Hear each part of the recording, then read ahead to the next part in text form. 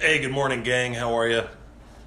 Good to be here with you this morning for our Christ Hold Fast devotion. We're in First Peter chapter 5. We're coming to the end of the book. I think next week we'll be officially done with First Peter, and then I got to figure out what we're going to do next. By the way, I'm open to taking requests, so if you have something that you'd like to go over next, don't be afraid to comment and drop it in the notes, and I'll at least consider it if I think I can tackle it. Hi Bonnie. So grab your cup of coffee. You might need it today. I know I do. Or if you're like my co-pastor and friend Weirdo Bruce, you can grab your tea. Whatever you need to get caffeinated for the day. We're going to be looking at 1 Peter 5, verses 6 through 11. And we're going to be talking about the devil today. A topic that I think a lot of, I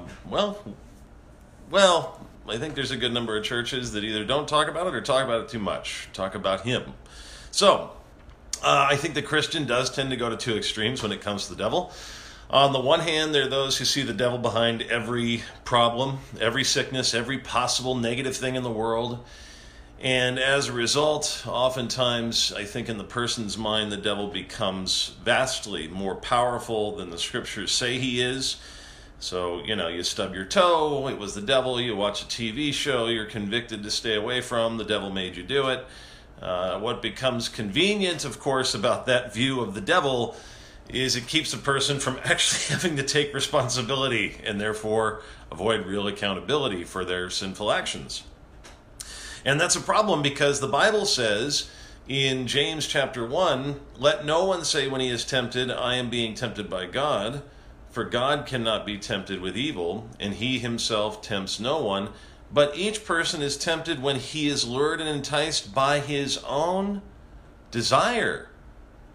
Then desire, when it is conceived, gives birth to sin, and sin, when it is fully grown, brings forth death. Notice, James does not say anything about the devil making you do anything. He can tempt you with something that your sinful nature already wants or desires, but the problem mostly comes from within. On the other hand, the more and more common mistake, I think, of modern, Western, civilized, oh-so-intelligent Christians is to dismiss or at the very least diminish the role of a devil at all.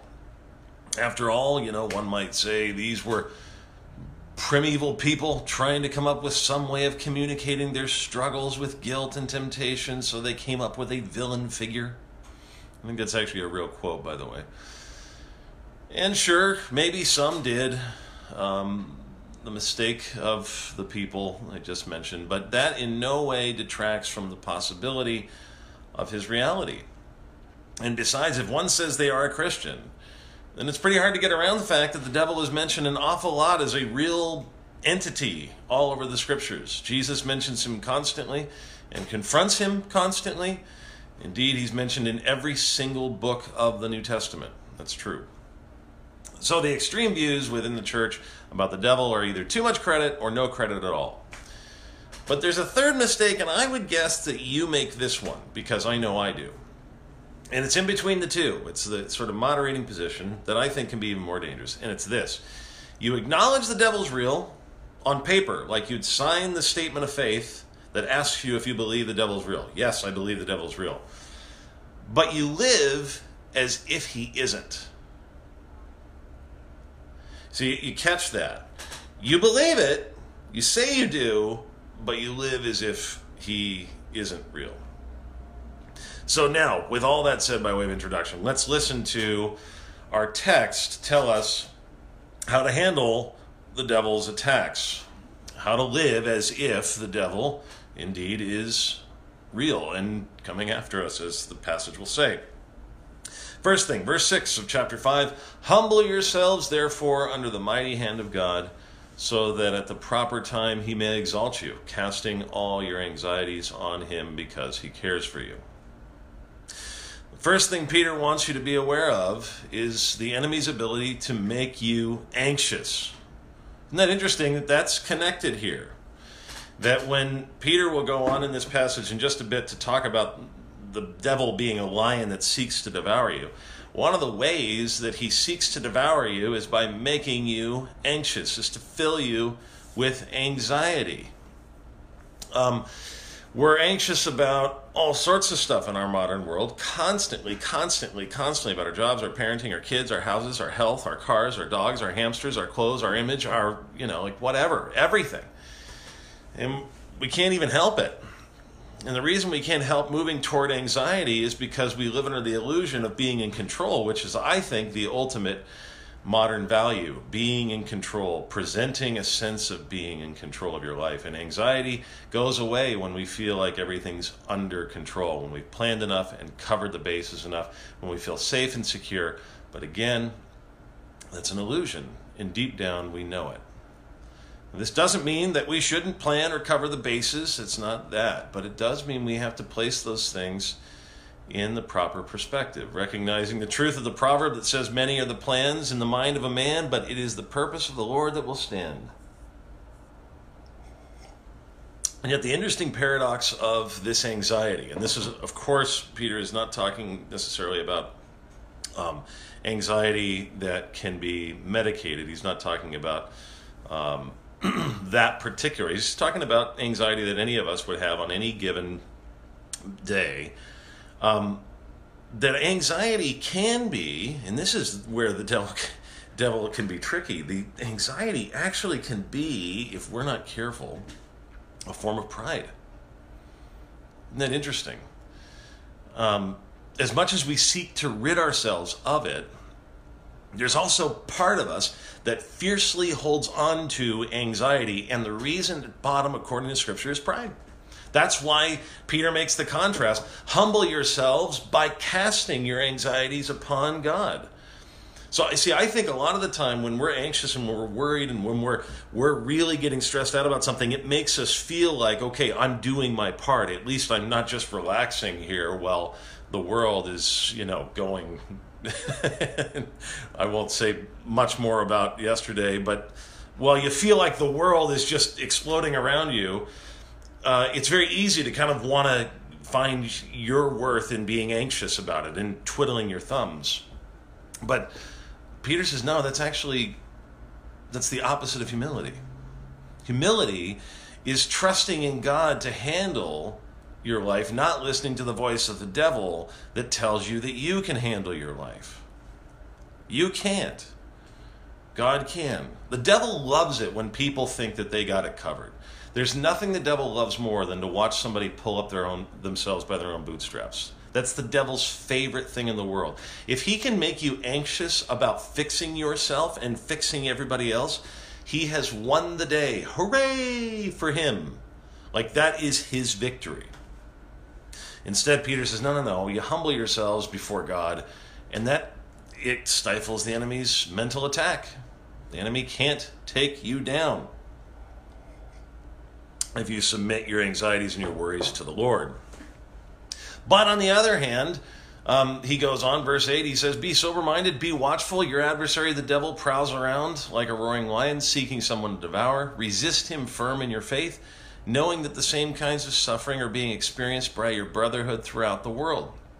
So again, Scripture gives us this perfect balance. On the one hand, we're told to be sober-minded. On the other hand, we're told to be watchful. To be sober means to stay calm. Don't give in to the anxiety. Stay calm. While being watchful means, at the same time, be vigilant or be alert.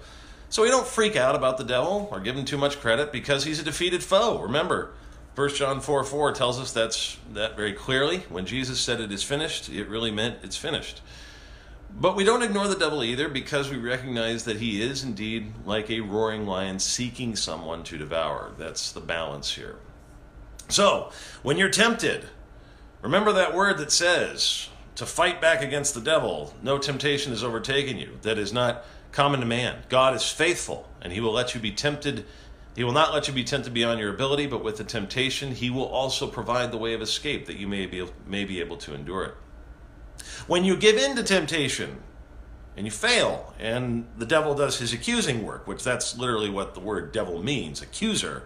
And he comes at you accusing you because you gave in again. Remember the word that tells you in 1 John chapter 2 that if anyone does sin, that we have an advocate with the Father, Jesus Christ the righteous, who is the propitiation for our sins, and not for ours only, but also for the sins of the whole world.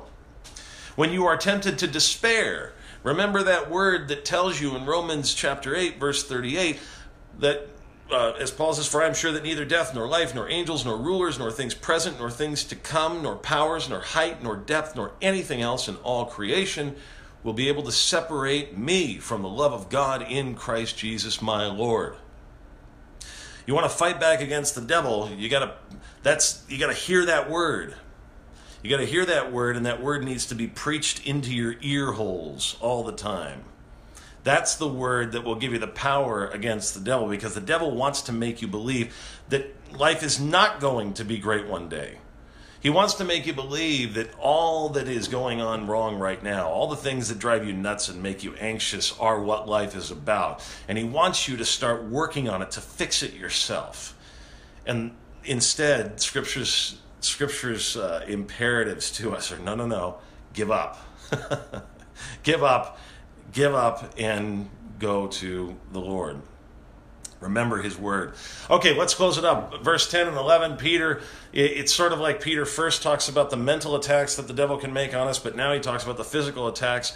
And after you have suffered a little while, verse 10, the God of all grace, who has called you to his eternal glory in Christ, will himself restore, confirm, strengthen, and establish you. To him be the dominion forever and ever. Amen.